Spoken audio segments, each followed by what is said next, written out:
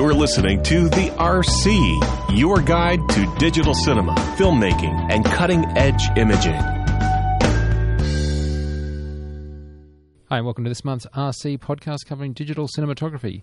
In this show, we are covering lens distortions, new cameras, old cameras, getting the best out of your cameras, finding out what Jason and I have been up to and why we missed last month. I have no answer to that. This anyway, and more on our RC podcast, where we obviously try and mine the news, look at the tech, filter the blogs, and of course have some interesting, deep and meaningful discussions that other people call rat holes.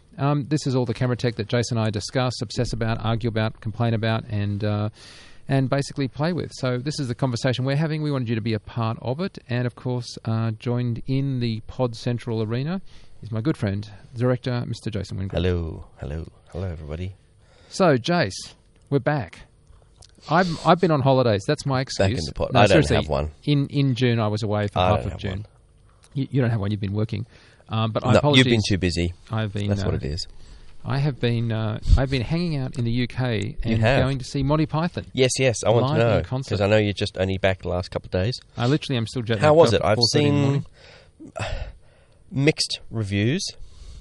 I'm sure it'd be fantastic, but it's obviously mixed reviews. Yeah, not from me, my friend. No, I'm sure. Okay, I gather it was good then. Look, the best way to describe it is imagine that they weren't dead and the Beatles reformed. You'd want them to play Hey Jude. Yes. Now... so I presume Parrot Sketch, Cheese Shop, etc., etc. Yes. Basically, Spanish Inquisition, and also the other thing is... And some of the good sketches. Yeah, actually, Spanish Inquisition was really good. Wasn't a favourite of mine in the past, but seeing Michael Palin leap around the screen, and actually, as this is the RC, sympathy to the guy that was trying to do the sort of camera work on him that was going to be thrown up on the giant jumbotrons, because he was leaping around so much in that sketch, clearly going off script. They just couldn't find him. There were like whole sections when he just sort of disappeared. Good that they were going off script and having fun. If they were having fun, I think that's probably the best part. So how did we sort of tackle the whole missing member thing? Graham appeared on the video screens, so they'd occasionally have him, and they had a tribute to him where they ceremoniously kicked his head into a black hole. But after that, they would have him in between skits. So, for example, when they had the gay parade, where they have the army soldiers doing the 1, 2, 3, it's incredibly homophobic, incredibly offensive. Absolutely. But it ends with Graham Chapman's, stop, that's enough of that. That's not very funny. Right, he kept coming in as the interrupting army. But yeah, no, it was great. And, the other thing is, for me, historic. It was like seeing the guys there. Now, of course, they are getting a bit old. Sure. And the first half wasn't nearly as good as the second half. I don't know why, but certainly Terry Jones... It got better rather than getting worse. It got a lot better in the second half. Yeah. Terry Jones looked a little bit like he was reading from the cue cards. In fact, he was literally holding for the... for the chocolate shop sketch, where there's like crunchy dead frog. Yes. He had literally holding the box to read the ingredients. Lightly killed. But in the second half, it was really, really good and incredibly offensive. I don't think there were many ethnic groups. I think pretty much everyone got a good serve. Good. Yes. And lots and lots of incredibly age-inappropriate stuff. Luckily, my kids weren't there. So it was all good. Excellent. Really good. And also the other thing is I think they're making a doco. Oh, they're not making a doco. They're making an entire...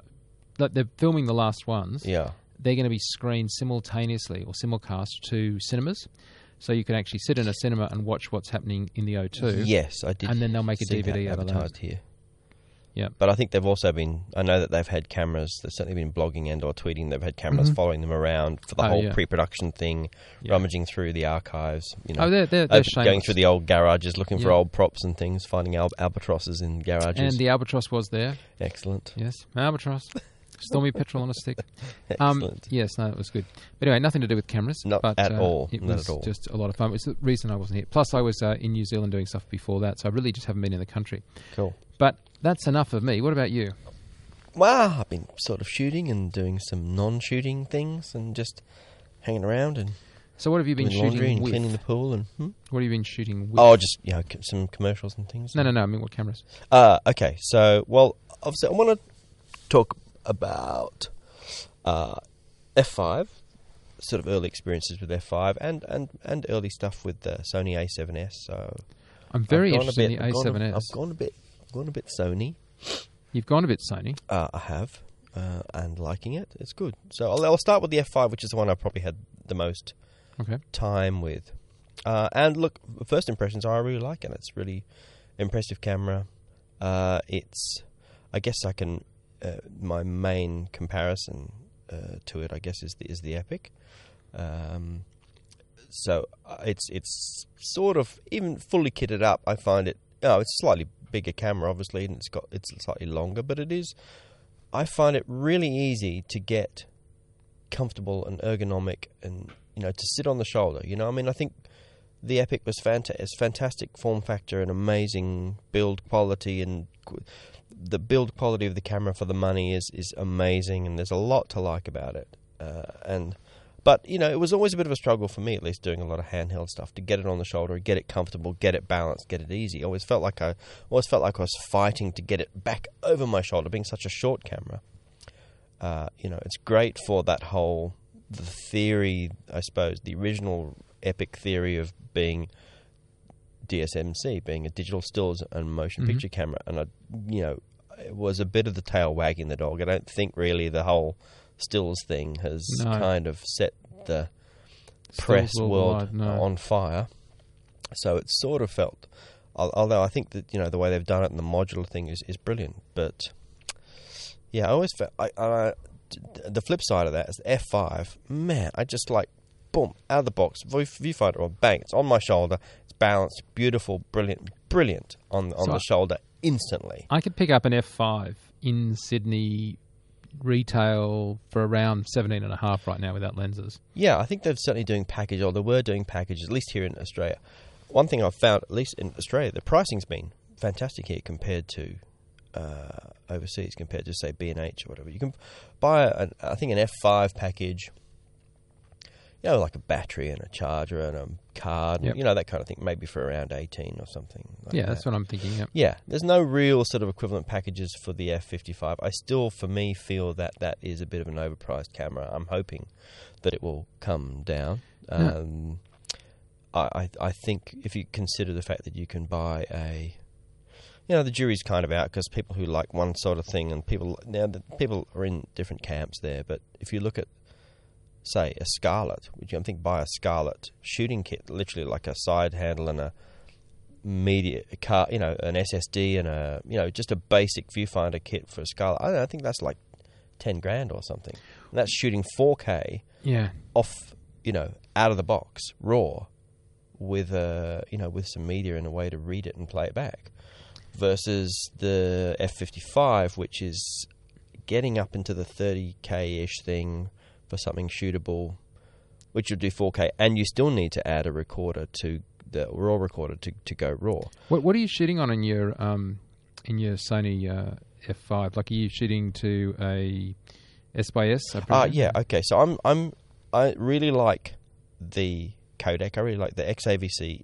I don't have the RAW recorder, and I just have the F5 for the moment, waiting to see what's happening with the price to upgrade to the F55. I really would like to go that way. Of course, the very first shoot I did with it, I thought, I'll just shoot 2K. Very first shoot I did with it, and probably only about halfway through the first day, we shot a 3-shot that in the edit and in the final commercial is actually now a close-up.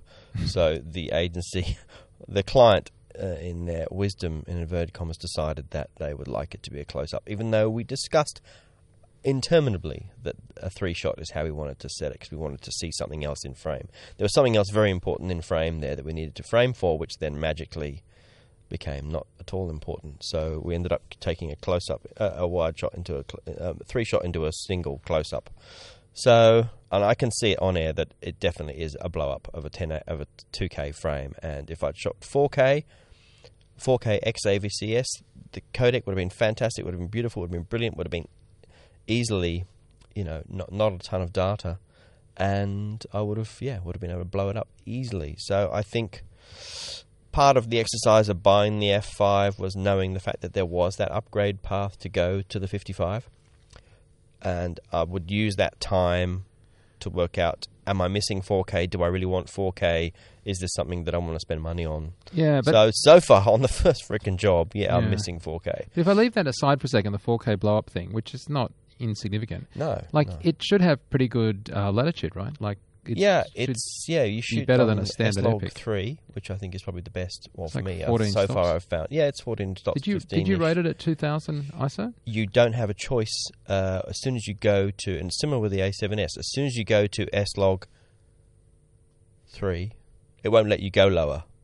Okay. I think it goes to, it's either 2000 or 1200 or something like that. I think it's 2000. It shuts you out of any lower ISOs. So I've only purely rated at that base ISO. You don't even really need to change So what do you think about noise on it? It's very, very good. It's very good. I haven't really done a ton of ISO tests, but I think you could easily go 10,000 ISO, usably.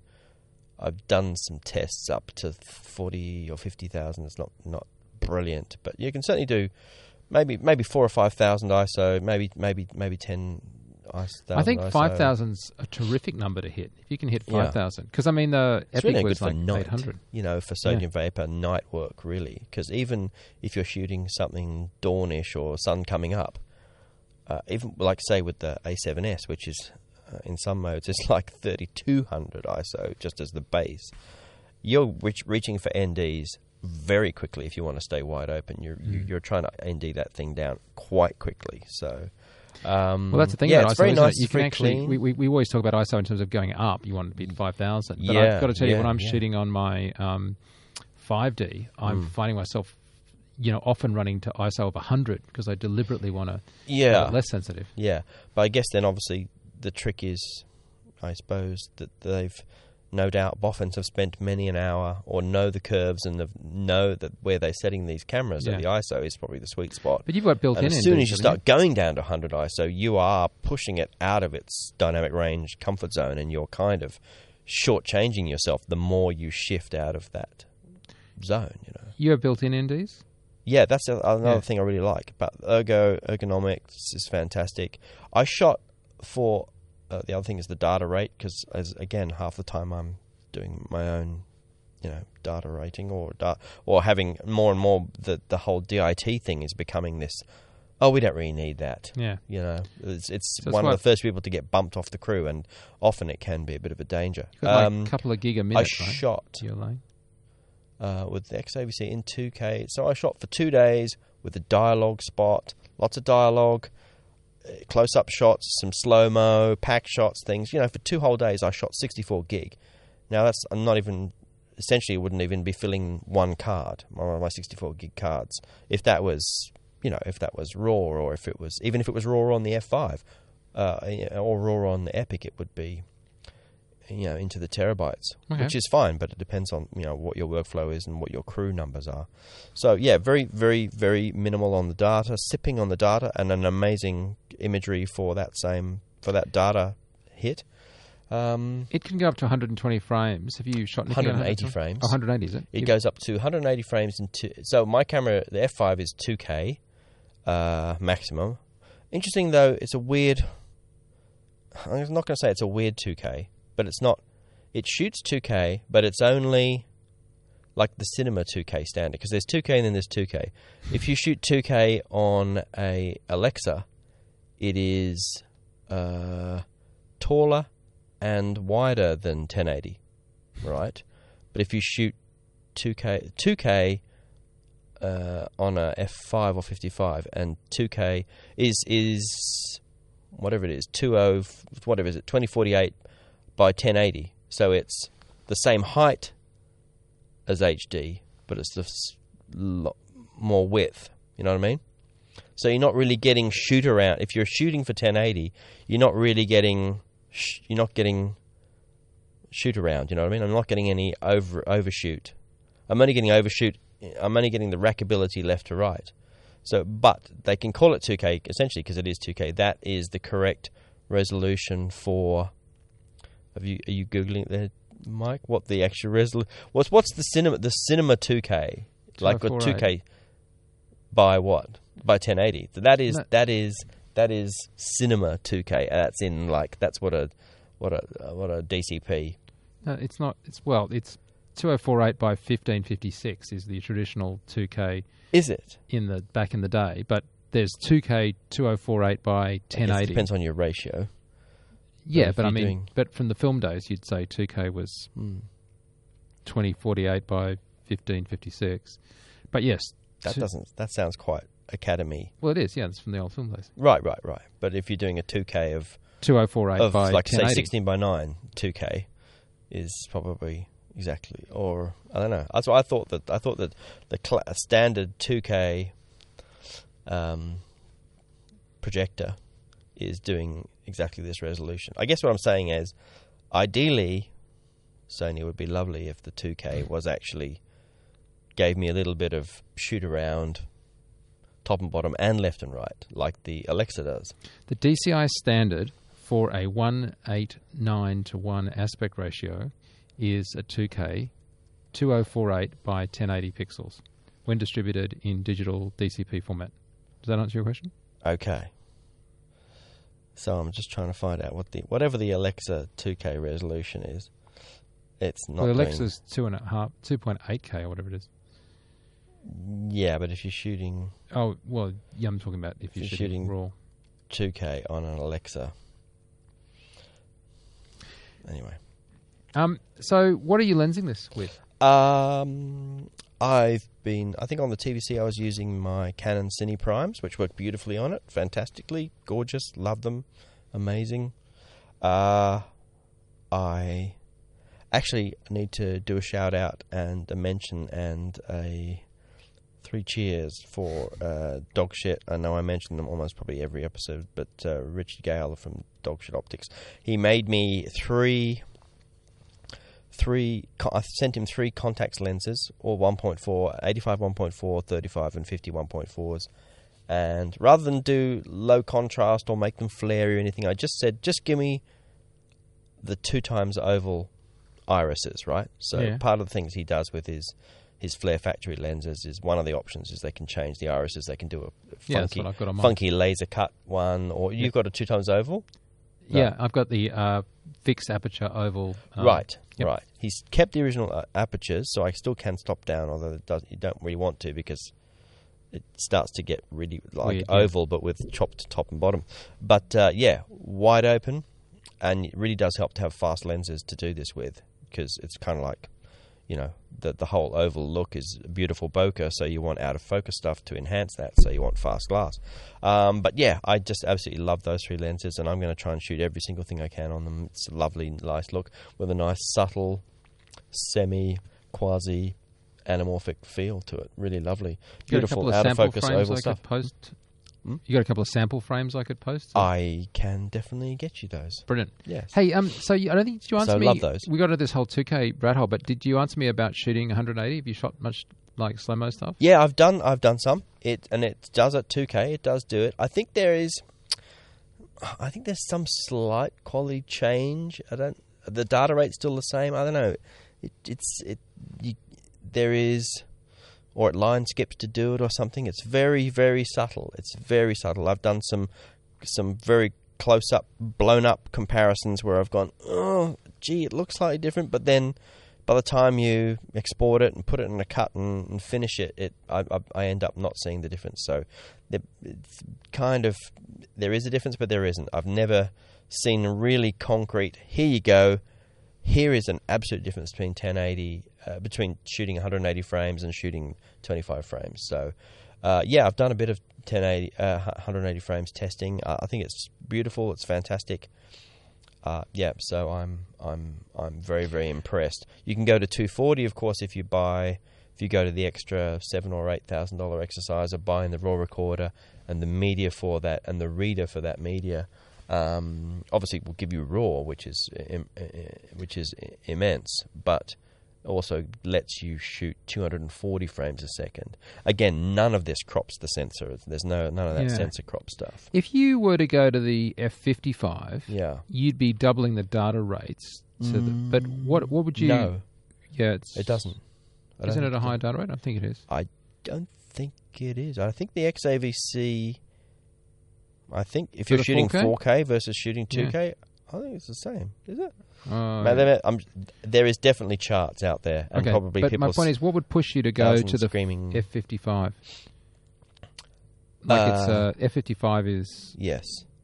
Well, there's it would be the extra resolution for blowing things up. Right, so that's the motivation for... There's the global shutter is the difference, and I've never really seen much rolling shutter issue, and I don't shoot much stuff where I'm using lots of flashes or, any of the usual, or, I don't, funnily enough, shoot too much with firearms. Okay. Yeah, not a lot of call for it in breakfast cereal commercials or docos. Yeah, that I shoot anyway. So I mean, the F-55 is used on things like episodic television. I mean, like Big Bang Theory, I think is shot on the F-55. Is it really? Yeah. Okay. Yeah. They are now. Yeah, that's right. They are starting to shoot it on that. I think it's meant to be a larger color gamut. It's meant to be because it is a different sensor. Well, yeah, you go to the on the F-55. Yeah. You're going to the what's it called, the S gamut 2000 or whatever it is. Yeah, it's the 2020 or whatever it is. F-65 kind of thing. Yes. And I have not, anecdotally, there's been a few people out there who've done side by side stuff and hasn't really picked the difference, and like blindfold kind of tests with people who don't know the difference between the two camera files and have been shown which one do you think look better. No one's ever really going to pick it. So rolling shutter for some people that will be great. For me, it's not so much of an issue. It would mainly be the resolution. I think it's actually got a lower base rating on the ISO. Actually, I think it does actually. Yes, I think the F5 is rated. The base ISO is 2000. Yeah, and the 55 is 1200 or 1250, whatever it is. Yeah, very little difference there. I think as soon as you go to, it's almost a stop though. As soon as you go to S-Log3, it changes that to 2000 or something anyway. Okay. So, yes, very little. Very, very, very little difference. You could definitely use both of those cameras on set and match them. But you're giving it the Jason viewfinder thumbs up. I happy, right? I have the LCD viewfinder actually. A lot of people have loved the OLED viewfinder. A lot of people have disliked the OLED viewfinder. Some people have issues with. You weren't tempted with the OLED?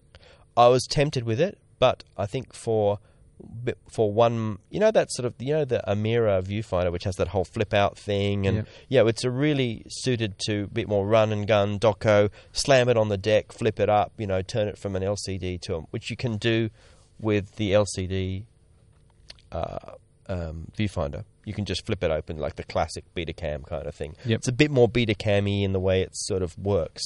Isn't it funny how much the Betacam is still our benchmark of production workhorse? Yeah. Like a Digibeta was... Yeah. Sony Digibeta was just the bomb. Yeah, in terms of... Especially in terms of like ergonomics and simplicity, and they got a lot of things right there, and obviously have built on it ever since. But for me, I went with the LCD viewfinder. I think I found it a bit brighter and better viewing in outdoors, and much more practical for that low angle, grab it on the hip kind of shot, which you can't do with the OLED viewfinder, which is more of a classic viewfinder. If you wanted to have it off, to view it without your eye to the viewfinder, you need an external monitor. Okay, so let's go to the other end of sorry, you asked me about cards. Oh, yeah. Now, there's a bit of a trick with the cards, or not a trick, but it's, and thanks to Mickey Jones, who put me onto this, and there's a fair few others I know now who are doing this. The S/S cards, which come with it, are fantastic. Obviously, are a standard and are bulletproof and are built to amazing, to be frozen and driven over and put in ground zero and nuclear testing and put inside fridges and catapulted across suburbs and still work. But they're not expensive, but there is an alternative. The Sony, there's a weird sort of card format called the QXD, which is sort of halfway between an SD card and a compact flash card. And they are similar data rates. They work for everything, all the S/S. They work in the F5, F55, work for all the frame rates and all the codecs at the moment until we start getting the ProRes upgrade later on in the year. For the moment, the QXD cards, as long as you get the S, there's like a S and then there's an N. So if you get the S, which is the higher rated version, so if you get an S XQD card, I've got 3 or 4 of the 64 gig cards, and they are $298, and then you just pop them, and Sony, either in their wisdom or their foolishness, make an XQD to S/S adapter. So you put this card inside that, then you can use it just like a regular S/S card, and and it's half the price. So instead of being $600 or something for a 64 gig S/S card, it's $300 for an XQD, and the adapters are like $30. And the XQD card readers are cheaper and smaller, so I think it's $200 or $300 maybe for a S/S card reader, and you need to power that reader, and it's a bit bulkier if you're traveling, say, versus the XQD reader, which is like a tiny thing the size of a little SD card reader and is bus powered and is maybe costs $30. So, it depends on what you're using. If you've got DIT guys who are set up for S/S card and you want the big robustness of one card, great, go that way. Or you can go with a card within a card, and it's slightly fiddlier, but it is definitely, it's half the price. So hopefully when the ProRes upgrade comes, it won't all be scuppered and suddenly that won't work, you know what I mean? But at the moment, that's a bit of a hack. So I was going to say, jump to the other end of the Sony spectrum, but yes, only in terms of, production build intent, I guess, not build quality. The Sony A7S. Questionable build intent, I suppose you could say, because it's weird, because it's being marketed. I mean, it was launched at NAB, and it was on display there. Mm-hmm. It was one of the hits of the show, I think, for me anyway. Yet, you can't walk in, you have to go to a camera shop to buy this thing. It's an amateur camera, and a lot of, again, amateur, or prosumer functionality functions exactly the same way as all the other amateur. The A7, A7R exactly the same, really, with just an added codec and a couple of little extra functions. So it's kind of weird that this is being marketed upon high, and you've got sort of pro shooters who have done demo stuff and who have helped launch it at NAB. Yet it's being sold through the consumer channels. But isn't that the model that the 5D Mark II, 3 I guess went down? Yeah. I mean, this is a camera that's base ISO is 3200. Isn't it? Base ISO is a little bit hard to tell what it actually is. What at the moment most people are shooting with in terms of the for the best dynamic range, most people are putting it into. I call it S-Log2 mode, but nowhere in the menu is it mentioned as S-Log2. Nowhere in the manual, not in the camera. Nothing says S-Log2. Well, but that essentially picture profile 7. Yeah. Okay, and as soon as I got the camera, I go, okay, where's this S-Log? How do I get to it? You go to picture profile 7, and that apparently is S-Log2, which automatically pegs the camera at 3200 ISO. So again, you can't go lower than that. Yeah. But it's. I think there's still. And of course, it doesn't have built-in NDs by the nature of being. It does not have, and there's the camera that definitely needs built-in NDs. But what do you think? I utterly love it. It's fantastic. I mean, it's small, which is good. Again, a bit like the Epic, it's good and bad. It's tiny to try and. Are you running it with a Metabones EF to E mount adapter? I have that adapter. I also have the E to EF speed booster adapter, which I bought. EF I to bought E? EF or E to EF, depending on which way you want. Okay. Yeah. The ending up for using EF lenses, which is actually handy, and I'll touch on that why in a minute. And also using it with. Because I had the A7R beforehand, so I've got a couple of mounts and things. I've been using the Leica M mount, rangefinder mount. So both work great. Just depends on whether you want to use your legacy lenses or whether you want to start building up a little tiny run-and-gun kit of little micro lenses, which... obviously all the Leica lenses that you can fit on there, or Voigtlander, or any of those little rangefinder or Canon rangefinder lenses will all fit on there and cover full frame beautifully and are small and compact. The Metabones thing, of course, is brilliant. It's mostly brilliant, but it is, it adds a little tiny bit of bulk. I say bulk in inverted commas. It adds 1.5 inches onto your lens length, which is something when you've got such a tiny camera makes a bit of a difference. I think it's a sensational camera. Very sharp, very clean. There is a few sort of gotchas with it, which is kind of weird. And Pray tell what? I pray tell what, when you go to 100 frames or 120 frames, the biggest gotcha is that despite Sony's and publicly proclamations that they are making a world camera, they are making a camera that regardless of where you buy it, or it's going to do all of the frame rates, it's going to do, it's not just going to do NTSC, PAL, whatever. If you buy this camera in the States, well, the two stupid things. If you buy buy it in the States, buy it from B&H, say, it does not have a PAL mode. It will not shoot 25 frames. At this current firmware, maybe they'll get the message and eventually they'll in the next update, maybe they'll change it. But it will not do 100 frames a second. It does 24 and 30 and 60 and 120. So, yeah, if you want to take your camera and shoot it anywhere else in the world, and of course, when only 2% of Americans own a passport, it's hardly likely. Sorry, that's a joke and a made-up statistic. I think it was 2% of American senators or congressmen had passports. But anyway, okay. The rest of the population is actually quite cosmopolitan and quite sure. Some of them people. do actually roam beyond that. Yes, the true. big blue wet thing. Go on. Yes, I think that's a real gotcha. And actually, if you looked on, maybe they've updated it since, but if you looked at the listing on B&H and on, I think, Sony USA's site, it did list 24, it did list all the PAL frame rates. So that's a real a real shit situation for people who want to, a lot of people have to return their camera, or a lot of people who, bought the camera thinking, and rightly, that they were buying a world camera, didn't get one. So hopefully Sony will fix this issue and stop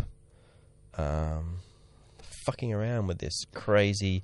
And the other thing, it's the same thing with the F5 actually, and it's this weird thing. Why would you buy the B&H? Why would you not? Because didn't you say the pricing in Australia the local pricing was really good? I think it's sort of pretty pretty similar now. I think now everything's kind of street prices are kind of similar. Just depends. There was the big rush of who was going to get it first, and I think some B&H customers maybe got them maybe before here. So there's that sort of, and it's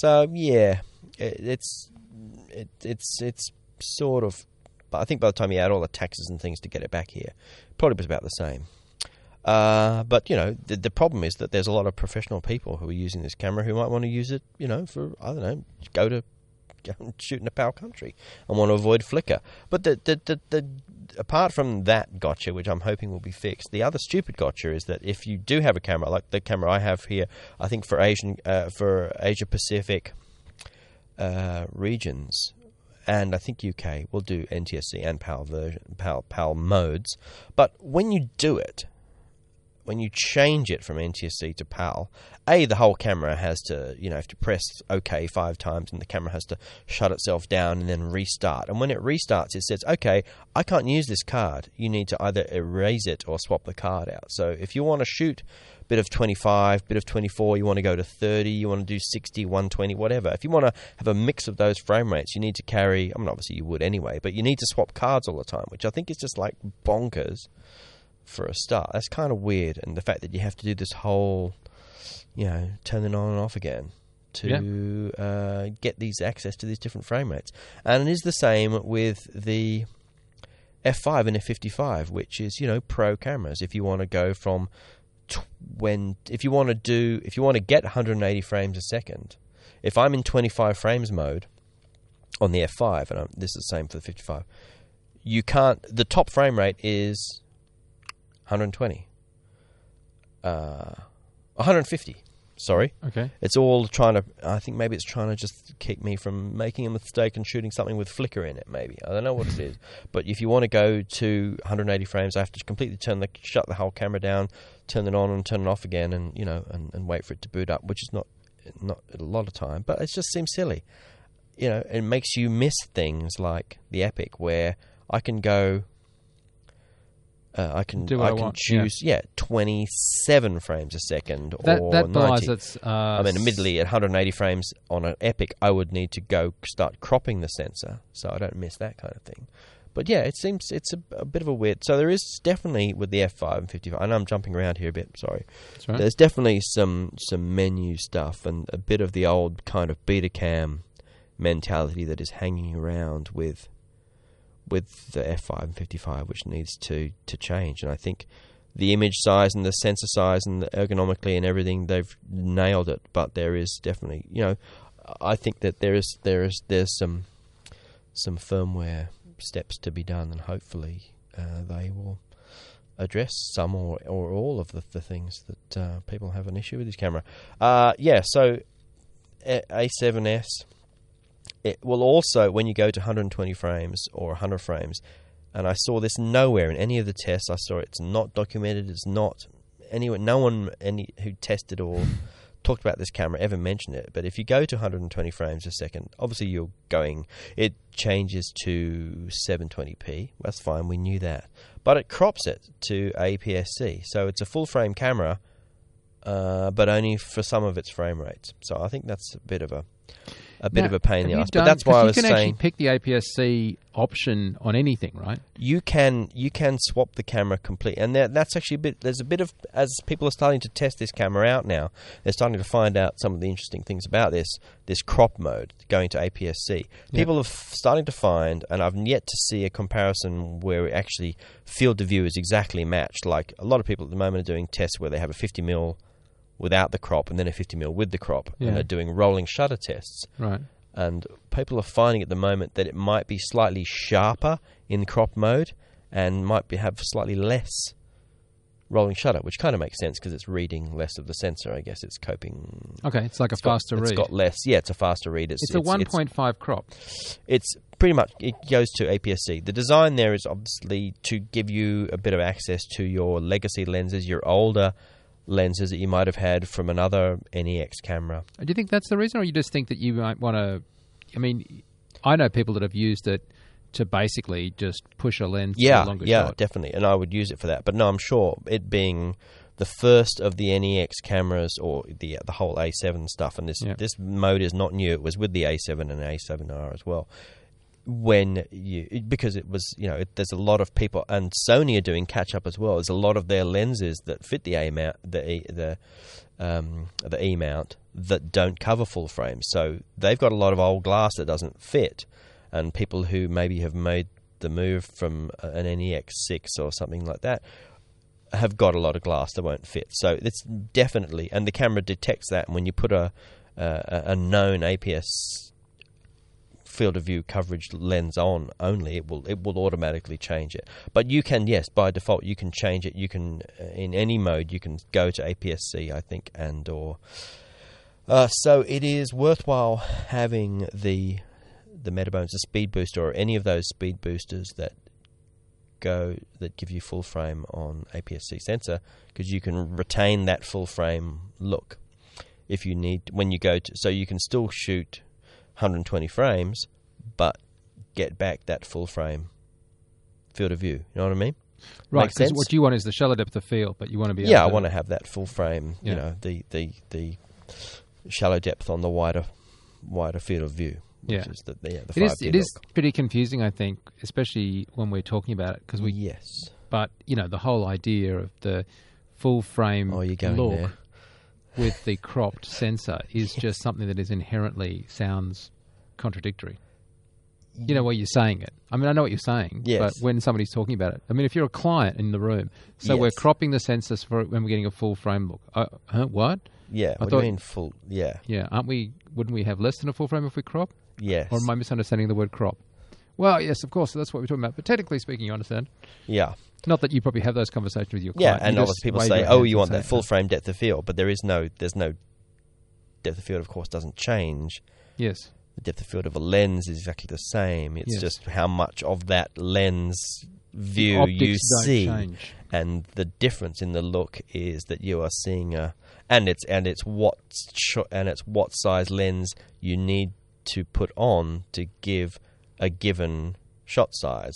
So, to do a close-up from someone 6 feet away, you'd say be using a 50mm on a Super 35 camera, and you'd use an 85 on a full-frame camera. You'd need it. So let me ask you a couple of questions. If you were going out to buy a camera today, like let's say I said to you, all your gear's been nicked, but it's all right, the insurance is covering it all. I think a A7S is going to clock in at about $2,500.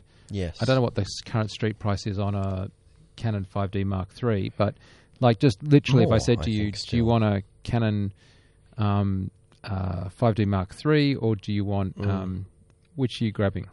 Well, it depends on whether you're wanting your stills to video bias, really. If you want to... yeah, it's about 3,400 for the Mark III. Is it? Right. I'm going off B&H just as a benchmark. Because the A7S... $700 more. Right, because the A7S is... there's so many more pluses to shooting video with that, but there's obviously... I think... But it's a mirrorless camera. 5D is a slightly higher resolution part of this whole payoff for the low light sensitivity, which is amazing on the A7S. That's the other thing we haven't mentioned. Of course, it's its biggest draw card that I've shot stuff that's at 40,000 ISO, which is very acceptable noise. As video or stills? Video. Okay, that's it's astounding. Yeah, ridiculous. 20,000, 5,000, 10,000. You don't even really think about it. It is twice the megapixels if you were doing stills. Yes, it is. But you and I tend to do a mix mostly of video. Yeah, there's no. I wouldn't even consider 5D anymore. I've sold mine. Oh, you sold your 5D? Yeah, I sold it.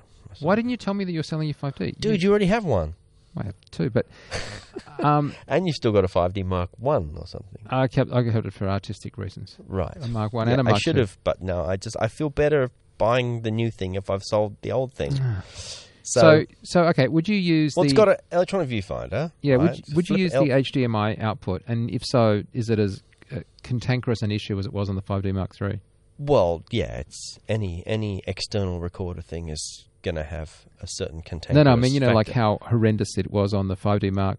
I was having a dig at you because you broke your external HDMI plug, and it cost you like a yes. $1,000,000 Oh, well, at least one thing in there, one clever thing Sony did in the kit, in the box, and this is worldwide, because there's been some things in the box for Australian cameras that you haven't got anywhere else, but everywhere they've made a nice little HDMI port protector thing, which I think works well. I'm feeding you this stuff so that you can talk about it, and you're just not getting my passing it to you. You're a professional. Thank you. You set them up. Setting them up, you're not knocking them down. It is much more safer to plug an extra, and because you might want to plug in, a remote control or any of those little teeny little plugs. Because we're not talking about, we're not even talking about mini HDMI. We're talking about micro HDMI now, and so there's none of the, there's no large connector here. So yeah, that's got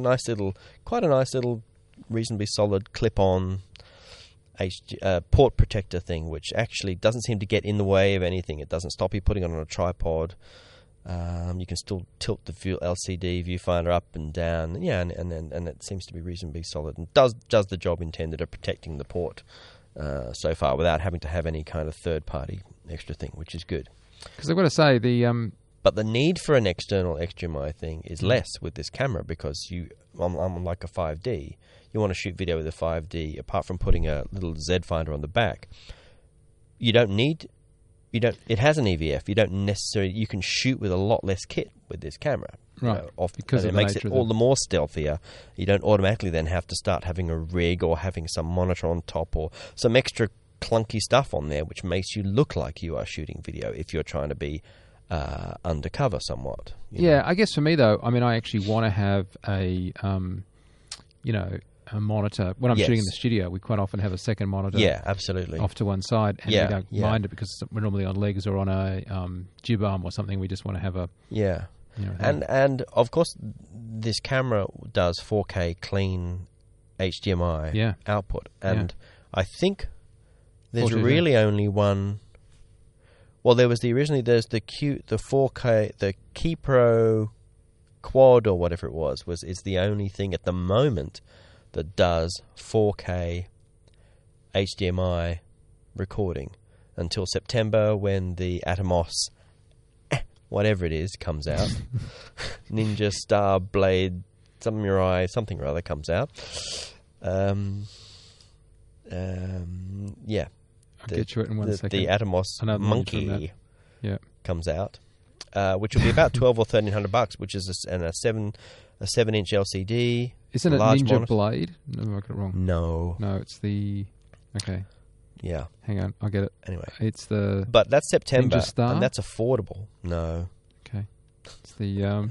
Ninja Star itself is quite impressive. That's ProRes 1080 in a little tiny $200 little screenless recorder thing, which is impressive. One other thing people have been finding with the A7S, interestingly, is that... Shotgun? Shogun? Shogun. Yep. Shogun, that's it. Yeah, Shotgun's is very un-Japanese. Yeah, Shogun, camera-mounted recorder, HDSDI, 4K, cinema. HDMI. So it's it's SDI as well. Okay. Yeah, that's a HDSDI. really good price point. And HDMI. And it's a reasonable price point just for a 7-inch monitor. Okay, so let me just rat hole here. Okay, so that's $2,000, the Shogun, right? Is it? I thought it was less. Okay. Oh, Yeah. I thought Okay. it was $2,000. Okay. But I personally, just me personally, Yes. have heard bad build quality things about the Atomos. Yes. Stuff. Do you dispute that? Have you heard better things? Have they improved that? Oh, they've definitely improved it. Yeah. So would you consider buying? I hear a Shogun? less. Originally, there was definitely some crashing issues and stuff with earlier versions and things, and you'll find there's a few things on their product list which are the version 2 of things, because they've Because this thing's doing Apple ProRes. The Shogun. Yeah. Mm-hmm. And it's And it does ProRes. It does 4K, right? HD up to 120 frames a second. Really? RAW. Yeah. Okay. It's got Apple ProRes 4K, Cinema DNG RAW. What's the frame rate at 4K? I'm looking at that, and Because obviously part of the whole it's 120 at your at 1080, at your 1080, which is impressive. Yes, I'm like, okay. I'm so slightly hesitant with buying 4K, the first generation anything from Atomos. 4K is 3840 by 2160 okay, so it's Ultra HD at 24, 25, or 30. At Right. off the HDMI connector. And then they've got a Apple ProRes 422 or an Avid DNX HD 422 10-bit recording formats. I didn't go to NAB this year. You did, but I just have to say that I would not personally. I stand to be corrected. You guys write in and email us and Twitter us if you find different. But I wouldn't buy one gen of an Atmos kit until I'd had somebody kind of review it and use it for a bit. I think people certainly have been. There's been demo units out there. People have been certainly using it. I think a lot of that glitchy stuff sometimes comes when you really have the numbers out there. You really have a lot of people who own these things out there who can find, if you do this and if you shut it down with this plugged in and that, then it will shit its pants, But a recorder not working is just fatal. Yeah. It's just nothing worse. But you can do dual record. Okay. So you can, obviously not 4K, but you have the backup of the ability to record in camera and externally. I like the principle of the company. I'm just a little nervous. Hey, yeah, look, I think it would be, so that is obviously a plus, 4K out of that thing, and the 4K looks stunning and it can be recorded quite affordably. So you could, but it is external. You could have this on your little Sony $2,500 camera, and you'd address your F5 to F55 issue. If you had one of these in addition to your F5, you'd have saved the money on the. Does the F5 tens of do thousands. 4K externally? I think the F5 does 4K, or I say Ultra HD, same deal as. I think it might do Ultra HD through the HDMI port of the F5 and the F55. So I could actually record external 4K with the camera I have and have that 4K backup. Couple of grand thing. And hopefully Atomos will get onto the 4K, get onto the record flag thing, and hopefully we'll take the record flag out of the HDMI. Because some of these manufacturers don't take the record like there's a lot of issues with some. The stop-start they'll do record flags. Yeah, from they say one they're camera doing but not another. Yeah, they say they're doing the stop-start trigger from Sony, Canon, and others. Okay, cool. That's I don't know. I literally. But does the know. F5 send the record flag as well? So there's the whole bunch of things. But that is true. That's not a bad solution. But again, you have to break Wingrow's paradigm by having an external thing to. Hey, so the A7S we've been does. talking at great length about high image quality, but I happen to know that for all this talk, you have, young man, of superb image quality, crystal clear, this and that, wonderful sharpness. Yeah. You've then been lens distorting your stuff with... Oh, yeah, cool.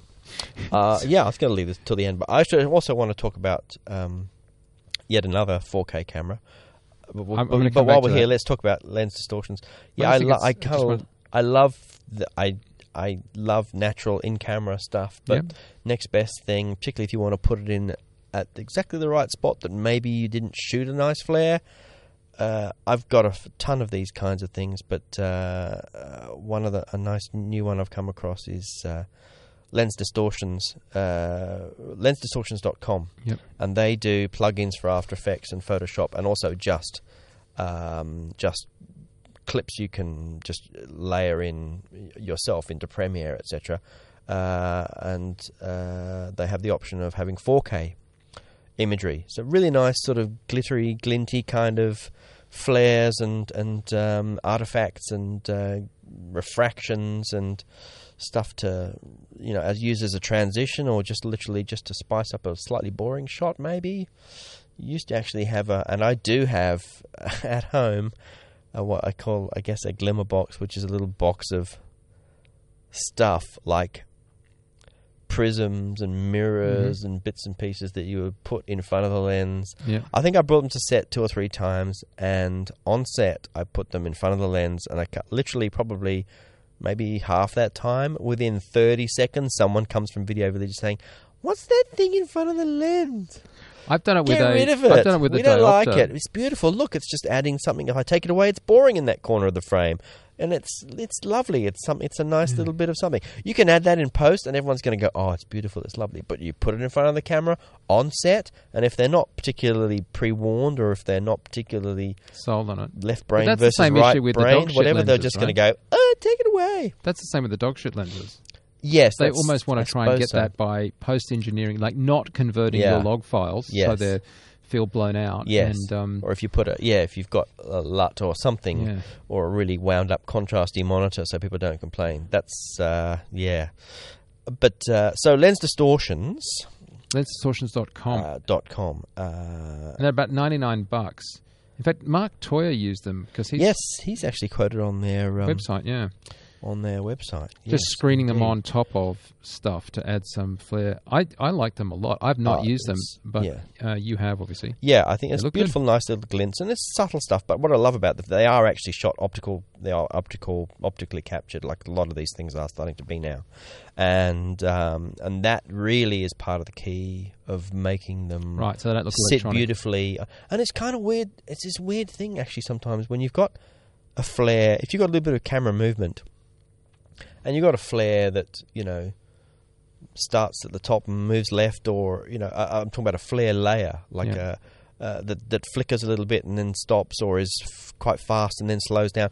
Weirdly, you've got you think, oh, well, that's why I have a fast one, because then if my camera's not moving very fast, it won't sit, or if the light's moving slightly to the left but my camera's moving to the right, that's weird. It's weird. It's funny how you can layer that stuff and you can shove it anywhere on your timeline, and actually it's weird how it fits to your vision way more than you think it would. You know what I mean?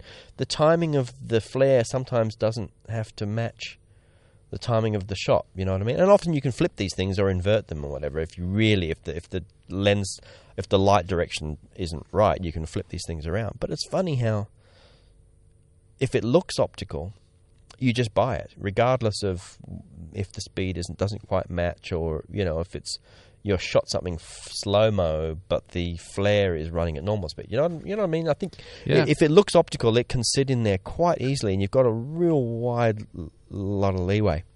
Oh, I love the. Anyway, I love them, and I know it's faking, but at least you're starting with something that's optical. I am going to try these. So you can try. Luckily, thank you to Jonathan from Lens Distortions, who picked up on a tweet, and I was saying, "Oh, this is really cool," and he's given us not that the package is very expensive. You can buy it for about $99, and this is like 4K footage, and regardless of whether it's the plugins for After Effects or whatever, or just the footage itself. He's given us a very generous discount code of 30% off until the 19th. So apologise if you're listening to this episode in the past. Up until the 19th of July 2014, the discount code of Cinematic, all in uppercase. If you enter that, hopefully you will get 30% off. So thank you. So down to whatever it is, you're the maths head. 16, 17. Effectively, it's a third off. Yeah, right. Thank so you. if something's I know that bit. Thanks, but I was trying to give an actual dollar figure to it. Anyway, which is about 280 Australian. So that's very good. Thank you, Jonathan. And Lens Distortions, beautiful, beautiful stuff. $69.30. Thank you. No problem. Okay, so mathematics person. I'm jumping back. Kinney Mini. Do you remember the Chinese? Yeah. I was a bit cynical. And I was a bit too. They first came out with the... Not because they were Chinese. It just seemed to be like a weird kind of... like if they'd been in Boston, I'd have called them weird. If in Boston, I'd have called them the digital Bolex, but that's another matter. Yeah. So we're talking about Kinefinity. And if you go to kinefinity.com, people would be familiar or would hark back their memories to NAB's past and or... podcasts past, where they came out with the KineRAW S35, which I guess is kind of like the Chinese Red One, I guess, 4K. But now, what I had to play with the other day, and thanks to Clinton Hahn, who's I think got the first one in the country here in Australia, or maybe even in the world, one of the first few Kine Minis. Let me get the right. KineRAW Mini is what they call it. It's called... I think originally when it launched, it was called the KineRAW Mini, and I think they probably got a bit of feedback for it, and they sort of evolved it a bit. So now they got the Kine Mini 4K, which is... I had a good play with it. Actually, I was like really impressed with this thing. It's, it's kind of like a weird, epic kind of... 5D-ish Red One kind of love child. It's kind of it's okay. It's quite good. It's quite impressive. It has this little funky side handle which looks like someone's sawed a battery grip off of 5D and shoved it on the side of the thing. And so you got like a joypad, and literally you can actually put batteries in this thing and power the camera. Apparently the batteries you can put in the side handle and power the thing will apparently go for like 90 minutes or something crazy, over an hour, which you never, if you remember the red volts on the Epic, that was like 20 minutes if you were lucky. So this thing shoots, it's mainly shooting 1080 or 2K. It shoots to Cineform RAW, or Cinema DNG. And it has this sort of thing, like I guess what we've got this ability with the E mount on the Sonys, or with the FZ mounts on the Sony F5s and F55s. They have what is essentially what they call the Kine mount. So they have a mount before the other mount, if that makes sense. No. Well, you know how like the Sony F5 has two lens locks. You've got the Sony F3, etc. Yeah. It has the Sony FZ mount, which is the main mount right close to the sensor, and then it gives you PL, or then that gives you EF, etc. like that. So this has a similar thing, except funnily enough, the Kine mount is actually a PL. So it's a PL to PL adapter, or they have a PL. They actually have a powered. They make a powered smart EF mount or Nikon mount. It shoots 4K. Let me get the correct specs. Let's see, tech specs. It'll shoot. It shoots 2K up to I think 100 frames a second. It shoots not. Yeah, these specs on this website are not right. Okay, because I know, but in a good way. The thing will shoot, I think, 2K up to like 100 frames a second. and it will shoot 4K only up to maybe 30 frames per second. But in a real small package, and the big thing, I mean,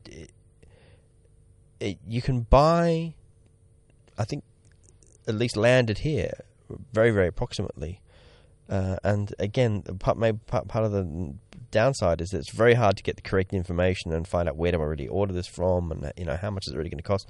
But real world is you can get the thing here with like a MovCam rig and a powered EF mount and a side handle and a PL mount for maybe $6,000-ish or something. It's pretty impressive, and yeah, I think it's a really interesting option. I'm definitely keen to get my hands on it a bit more and get a bit more footage out there. But yeah, I think it's an interesting, and you could turn it on. The menu was beautiful. It was easy. We didn't need to get any. There was no instructions, so we couldn't really. You literally had to just turn it on and just work out how you run it. It's got Wi-Fi in it. It had the whole side handle thing, which you can power from within it for an hour. So you can shoot 2K up to 100 frames a second in CineRAW. It runs off SSDs in the back. So that's the other thing. I think for the $6,000 or so figure, you can get a couple of 64 gig SSDs. The SSDs, their form factor themselves is proprietary, but once you pull them out, they just have the regular, the regular SSD sort of, the regular hard drive mount. What do you call that? IDE or whatever it is. Yep. Yep. That regular. You can literally put it in any kind of hard drive dock thing. Okay. And so you can eventually just download, get your footage off there, and it just plays. It's just making CineRAW, so it's drag and drop into Premiere or whatever, and play back from the camera beautifully. It's easy to cut 2 presses and you're playing back off the camera in slow mo. Has like a sort of a log. So you're actually quite impressed. I am quite impressed with this thing. I'm trying to get my hands on one. Wow. It's quirky. I think it's really interesting. I want a little bit more time to play with it, but I mean, the thing you'd want to check out is all the issues that go with everything else, right? Like reliability. Yes, absolutely. Because that's the thing, right? Like it's all very well. Yeah, absolutely. How reliable is it going to be? It does do audio, but again, like the Epic, it's got little 3.5mm jack on the side of things. Rolling shutter seemed to be good. It seemed to be reasonably easy. All the information was there on the. You can record. You can control it. Wi-Fi they've got an app that seemed comprehensible. I think I'll have to get it in here. We'll have to have a bit of a play. I was going to say, I think you need to get shooting. You need to put it on FX PhD and FX Guide and get a bit of have a bit of a play. Okay. I need Mr. Seymour's impression on it, but open, not open source, whatever you want to call it. I guess it's codecs that are openly out there. It's not proprietary stuff. To do kind of raw 2K, 100 frames a second in your hand with media ready to go shoot $5,000-6,000, whatever. Yeah, I mean, I literally just think that's great, but there's a baseline reliability, a baseline confidence level I have with a piece of Sony or Canon gear. Yes. And, even a bargain costs money. And so while... Indeed. I mean, look, I made wisecracks about the digital Bolex a second ago. They are actually now shipping. But, that doesn't... I mean, I want to know from a camera company that's smaller. And again, I want to be careful of this because I don't want to sound like I'm having a go at it just because it's Chinese. But it's just a company I don't know. It doesn't matter how funky and cool it looks or how amazing a deal it looks. I just want to know that it's going to work and it's going to work really reliably. And I'll be able to tell you because literally while I was talking, I just ordered one. You didn't? I did. You didn't? That's such a dickhead. Did you really? Yeah, we shall see. All right. We shall see. Anyway, I think it's one of those things where you go, wow, this is amazing. And I'm hoping to be able to get the full... I'm not going to say I'm going to be hoping to be able to do with it, but when I get it, I'll anyway. We will test it. I have plans. It's interesting. It's quirky. Okay. It's good. It's good to be on the quirky is good. Leading edge. It is. As long as you don't have $1 million clients breathing down your neck saying, why can't I shoot anything this morning? Up Annapurna 1 at dawn after we've choppered us all in to shoot this spot. Why won't the camera turn on? Yeah. Yeah, because that never happens with... What? Well, that never happens. That never happens with the Epics or any of the other big cameras. I see. Actually, I must say, I've got to say that, obviously we spent a lot of time talking about Dragon. It is actually shipping. It's definitely shipping. My camera is being converted to Dragon this week. I don't have an Epic anymore. Yes. And people are getting delivered. I shot some TVCs last week with a production company in town's own Dragon, so they are around. People are getting them shipping. You talked about you got your shipping email. I got my shipping email a couple of weeks ago. Well, I got my shipping email after now I the camera's sold in there being done. It's only going to take 8 or 10 days to turn around. I'm enthusiastic that you are shooting with it. That's terrific. Yes, but I'm more interested right now because I don't have anything to add to that conversation. And quite frankly, until I actually get my hands on one and can play with one, I don't feel any remorse. I'm more interested. I did. Am I going to say, having used the F5 a lot, which is good, and it does have some Isn't menu. that the same way? I did have some menu niggles, but to get into the menu, it has that the whole jog shuttle, scroll enter thing.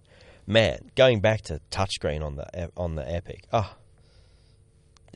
that is superior. So just I want to change ISO, just go touch, scroll, touch, done. It's the Epic isn't a bad camera. It's very quick. I just got really fed up with being told one thing and then 3 years later nothing. Yeah, and I was wondering. Obviously, it's hard for them. And then they're now just catching up and getting Dragons out the door. But what's the next step? Maybe that'd be all the other cameras they predicted 5 years ago. Yes. Well, what's the real world? I don't next care. Step, I wonder. There's no point, Jason. There is just no point whatsoever sitting here discussing what Red claim may be coming next. All right. It is more than a waste of time. But it would be It's insulting to our listeners. Well, I'm sure that there is a next step, and maybe but when it's released, yes. I'm happy to talk about it. And maybe they are waiting until they can actually deliver before they say what they are going to deliver. And I applaud them for doing that. So I would happily give them more money if they release something good. I don't have any political problems with them. But it's getting, every week we are seeing. I just don't want to devote any time to speculating on what they might do, given that it's just a waste of space. It's like talking for a year and a half about what the iWatch is going to be. Yeah, exactly. It's just not worth doing. Right? When it's not actually, Apple hasn't even essentially said they're actually even doing it. So this is what a photo of the iWatch might look like, according to someone who has no idea. Yeah. Yes. Let's talk about what exists. Concrete, which is I've just been traveling a lot. I'm about to go back to America because I'm going to SIGGRAPH, and I'm going to be going to obviously Vancouver for that because it's where it is this year, but I'm going back to America en route. I'm going to be carrying stuff. So I'm interested in this thing that you flagged for me, which is this amazing case builder, or rather case liner builder. Yeah. Because this is exactly the kind of thing that is real, that actually makes a difference to me day to day right now. I do wish there was an Australian version of this. I just made, because I just got a custom foam case done for my 4 Canon Cine Primes. Yep. Because I want to not just have them for me. I want to be able to, yep. And I wasn't going to do, obviously wasn't going to do pick and pluck, and I wasn't going to do. As much as I love Trek Pack, I wasn't going to do it for these lenses. I wanted to have them properly, fitted, foamed properly, and a case so that then I could actually which is what you do rent with a lens it out. Case. Yeah. But doing that as a one-off is when these things are expensive. Like the price of doing that, getting the custom foam done, it's done beautifully, by the way, done by Adfoam. Did it, and it's beautifully done. But to do the one-off was $300. It's expensive. Right. But obviously now that they've done a case for 3 for 4 Canon cinema lenses. The next guy's cheaper. The next person, I think they will do them for something like $80 or $50 or something dollars. So if you do have 4 Canon Cine Primes, you'd like to have a custom foam, so let's go to speak to AdFoam.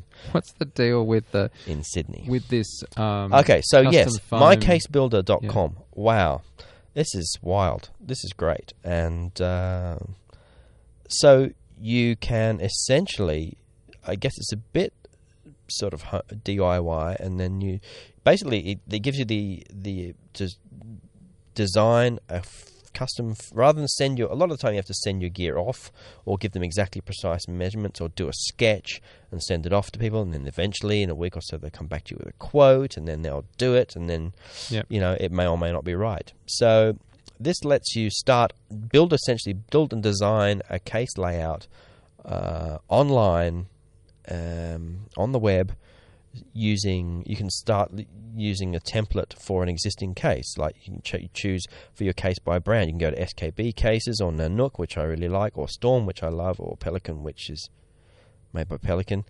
And so say you want to go for a Pelican 1510, then you can start using a lot of templates, these pre-existing templates. Like you can start putting some existing lenses, like a 70-200 and a 5D Mark III. And do you want it flat? Do you want it standing up profile? Do you want it sitting on its left side, its right side? Do you want like a 50mm f1.2? Do you want it pointing up, or do you want it? You can.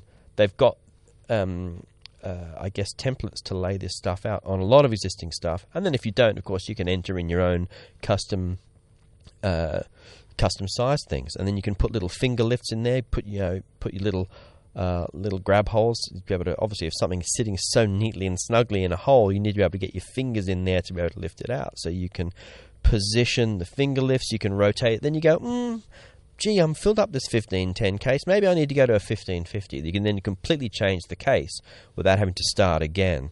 And you can choose your different kinds of foam. And obviously, or even if you have your own custom size case, you don't have to start with a known like case size. Issue, yeah. And then, of course, you can actually then say, please make me one. So what did we say it was? I think it was... well, you can get like say a 1510, which is the I was looking at the classic, the case that the Epic came in, and which is like the roller, the overhead bin size Pelican, to just do the custom foam. And it didn't matter whether you got 10 cameras fitted in there or 14 lenses, or you just want it to hold a prototype, a prototype product you've made, literally something 6 inches, one particular cutout. It's pretty much the same. So it's $115, $116 just to do the foam for 1510, or you can buy the foam. You can have the whole case and everything with the foam for $300. Now, of course, living down the bottom of the world here, postage is going to be a little bit more. But you can. I'm sure. I don't think it's that much to ship. Foam is like the US. best thing to ship, right? Foam is expensive stuff. No, but that's what you want to ship, though. Yeah, just to ship the foam and buy your case local. But it depends on how much your Pelican cases cost in your part of the world. But basically, just the ability to just brilliant. Just go and have a play, even if you're not going to order anything. It's just very impressive. It's an impressive way to do this. And there's even like a little quick start video showing you how it all works. So it's really clever. mycasebuilder.com. I wish I had a little discount code or something to offer, but I don't. But I just think that's really, really very cool. And I guess every time someone adds, I'm sure they're trying to. If someone adds dimensions for something, hopefully maybe they'll add that too. They're adding. I guess would be adding to the library of. The library of objects you can use all the time, I'm sure, as people as people start making cases and add to them. But impressive. Because, TrekPack is brilliant. TrekPak.com. Use the discount code WINGROVE for 10% off at TrekPack. I think that still works. Is great for customizable, rearrange things to suit your job for this week or your shoot for this month, but for stuff that is never going to change and stuff that want to be really beautifully snugly held, genius. Yes. As we're speaking, I'm playing with putting my 5D Mark III on this is a little widget thing that's letting me do into my old Epic case. Yeah, you can rotate it, then you can put it, if you want cool. to put it on its side. That's very clever. But what's really important... It takes a lot of coding to make that all happen just on the web, You don't have to download an app just to make it happen. Well, what I like is that, it has things like my Canon Recharger battery pack, right? The dumb stuff that I actually do want in that stupid bag, so I don't have to put it in my carry-on. Yeah. Do you want a charger, and do you want the charger upright? Do you want to stack it? And then I think you can do things on top of other things with dividers or whatever. And But what about lenses? Like, I can see there's a 16 to 35 in here. Yeah, I think there's all the classic still stuff. I don't think there's, and fair enough, there's not pre-made. So there's actually pre-made designs. Are there? For an entire camera case, like if you use a camera case. So there's... Oh, okay. I just looked up camera lenses. Oh, there's a GoPro Hero one. Yeah, I just looked up camera lenses, and there's everything from the Canon 51.4 to the Canon, 70 to 200, or just about anything you'd ever want. So if you already have it, the existing GoPro case, there's one that does, that has the handlebar seat post mount with the vertical surface mount, and batteries and the Wi-Fi remote and all that sort of stuff, and all done, pre-ready to go. You don't have to do anything. Just say yes, give that to me in a case. Or you can just have the foam if you have the existing case. So I love this place. Yes, very nice. And that's pretty. I think the price is, it's quite well priced, I think. Yeah, what did you say it was going to be? Oh, so it's $300 or so let's say for a 1510, $300 with the case with the foam all done. And I think there's also a thing. There's some sort of shit, I screwed it up. Can you do me another case, please? Right. Custom protect your case, fail-safe design protection.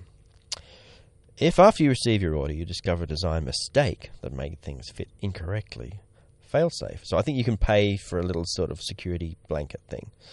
Will allow you to recreate another foam thing one more time, absolutely free, including return shipping.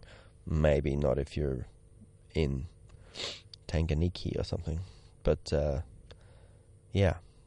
think you add that as a separate little extra thing. I think I'm in trouble. There is a little bit of a get out of jail free card if you screwed it up. Yeah. Yeah, which is good because I'm sure, it's like ordering pants online. Yes. You ever notice that when you buy shirts, you can buy a shirt, it's marked as large, and it's like really small on you, or you can buy it extra large, and it's just like a tent. Yeah, that's marketing, right? And you just but I mean not that. I meant like you can buy large, and one day it's like sort of like you should be in a medium, and another day you should be in an XXL. This is like pre or post cake. No, I mean like literally. There's so much variation in the sizes. Well, not a large doesn't mean large. Oh, exactly. I think there's definitely people do that for a while. I mean, certainly there's a few companies that kind of got sort of called out for doing it, like particularly here, like Country Road, I think, was notorious for making things. Which way around? Well, making you feel bad or making you feel good. Oh, then really? obviously, why make you feel bad? That's a stupid market. No, honestly, there's a bunch of these. Good. No, there's a bunch of brands like I'm going to say Ben Sherman, but something like that. Ben Sherman, yes, you have to be a specific body to be a Ben Sherman. You have to be a little runty kind of thin guy. Yeah, you have to fit anything in there. Yeah. I mean, I can wear their shirts. Depends on the month. Some months I'm a Ben Sherman person. I can buy a size. No, I mean, I'll fit into their thing. I just had to buy a completely different size than what I normally would. Yes, but there's definitely the marketing idea of making a medium and calling it a small or so, or calling a 34 a 32 or something. So you go, ooh, I'm fitting into 32. I love these pants. These are fantastic. I'm going to buy 5 of them. Yeah. When really you're still buying a 34, or you're buying a small. I like how you're talking about 34s. I got enthusiastic because I was in 36s the other day. Right. Yeah, well, but no, that's fine. I'm a fat ass. Yeah. Okay, so that's marketing. That's marketing. All right. So, what else I don't think I have anything else. And we're out of time practically. Okay. Though I must admit, I have an eye at the moment on a new leather camera bag. Yeah. Yeah. Because I want a bag that I can fit my my iPad in, a camera and a couple of lenses that isn't a backpack. Having just gone around London, I just want to have just enough for some batteries and some stuff. That doesn't make me feel like a complete dork. I've had a backpack that I've been wearing, which is great. It's just that, after a while you do feel like a bit of a... Yes. Yeah. You feel like every store you go into, they're thinking that you're... Yeah. You're a There's a brand thieving called teenager. Ona Bags, onabags.com, and they have a leather bag called the Brixton, but it's really expensive. Well, it's $429. I don't know if that's expensive or not, but it's leather, Italian leather, tanned, pre-aged, yummy leather. That's what I had my eye on. But anyway, if you guys are listening and you have a particularly good brand of camera bag / satchel thing that won't make you feel like a complete dork while walking around. I'm a bit of a crumpler person. Are you? Yeah, they've sort of had good and bad days. I just bought a crumpler kind of duffel bag for going on the boat, but you would use that as a camera bag? Because I've actually because I had to relook at bags a little bit because I went to this thing. He's waving around a piece of paper that has an Apple logo on it. 11-inch MacBook Air, which I can't wait until, as soon as this, I'm going to dump this like a hot potato as soon as they do the Retina version of this, because I think it's only downs. Well, I mean, you can't really sort of go rendering 8K footage out of the thing. It's not, but when you get this thing, you realize how little time you actually might do that kind of thing. I've edited stuff on here. It's it's kind of got to slow a little bit, but I just love the weight and the size and the battery life, and it's brilliant. I'm sure Retina, when it comes, will kill the battery a little bit, but man, I think it's just fucking sensational. I've got my 15-inch, same as I've got exactly. a 15-inch. I have the same 15-inch MacBook Pro as you do. I picked it up the other day. I went, oh my God, this is like a monster. How did I ever lug the 17-inch around, let alone the 15-inch? I went, oh What's my that? God, this is like a have you got? jumbotron. You've got it looks like about the size of a large iPad. It's 11-inch. 11-inch. Yeah. Is that big enough? Look, for the 90% of the time of just I would do my iPad for that. blogging and Is it the keyboard that emailing makes you and not use an twittering iPad? and surfing and stuff, I guess and you doing has a it got podcast Has it got a micro SD? I mean, has it got an SD card reader slot in it? No. Oh, well, then it sucks. No, but the one above it does, the 13-inch or whatever. Okay, because I got to tell you, the thing that I just love is being able to pop the camera card. I do miss that. and So put I've it got in a my- little... I hate those external readers. I have a little USB 3 external reader, which is No. that is probably the only downfall, I think, of this thing. It doesn't No. It doesn't have the HDMI out. But, everything goes through Lightning. And if they're going to take the SD card thing away, why didn't they make a fucking Thunderbolt to SD card? Why do I have to go to a third-party thing? They make a Thunderbolt to Ethernet, they make a Thunderbolt to Firewire, they make Thunderbolt to a few other things. But not to... Why don't they make an SD card Thunderbolt thing? So that is one that is probably, apart from the Retina screen, the screen's not as good. So how big a hard drive have you got in that? I don't know. I've gone smallish because that's just 128 what you gig or do. something? Maybe the 250 or 56. something. So what do you not got on there? Like, do you not have your... So would you load photos on there from a shoot? Still? Yeah, How I do you sync would. it all? I'll use it probably as a... Yeah. Or as no, but I mean, I would never put... I might, to a certain degree, put... Like a temp thing? It's a temporary thing, and put stuff on the desktop just as a backup to the already 2 or 3 other hard drives I would put stuff onto anyway if I was on a shoot. About this Mac, more info. Are you more likely to... So you bought that, you didn't buy a Mac Pro, like a garbage can? Or you did? Still haven't done that bit yet. I've still got my late 2000 or mid 2009 Mac Pro, but I definitely soonish will either do 6-core iMac dual or GPU, the top absolutely maxed out iMac, or a that top a maxed Mac out Pro, iMac is pretty impressive. or a I must say. mid-range Mac Pro. Not sure yet. I know there's a lot of people having issues at the moment with the maxed out. No, for the work we do, a maxed out iMac is actually a bit of a sweet spot. Yeah. Particularly when I'm slowly moving away from cameras. We're talking that a 27 create, inch. We're talking a 27 inch, 3.4 gigahertz. Okay, so now it's an i5, and I want it to be an i7. No, but yeah, you can make it the i7 for the 27 inch i7. Yeah. With the higher, you have to 32 tell gig it to of do RAM. the i7, then you have to go for the higher spec graphics card. You want the NVIDIA. But I know that, and I think, and the hybrid drive apparently is really good, but the SSD is really good as well. The hybrid drive apparently is really good, and 3 terabytes max. But I know that I know if I got the Mac Pro, I wouldn't be going, gee, I wish I got the iMac. But I know if I got the iMac, I know I'd be going, gee, I wish I'd bought the Mac Pro.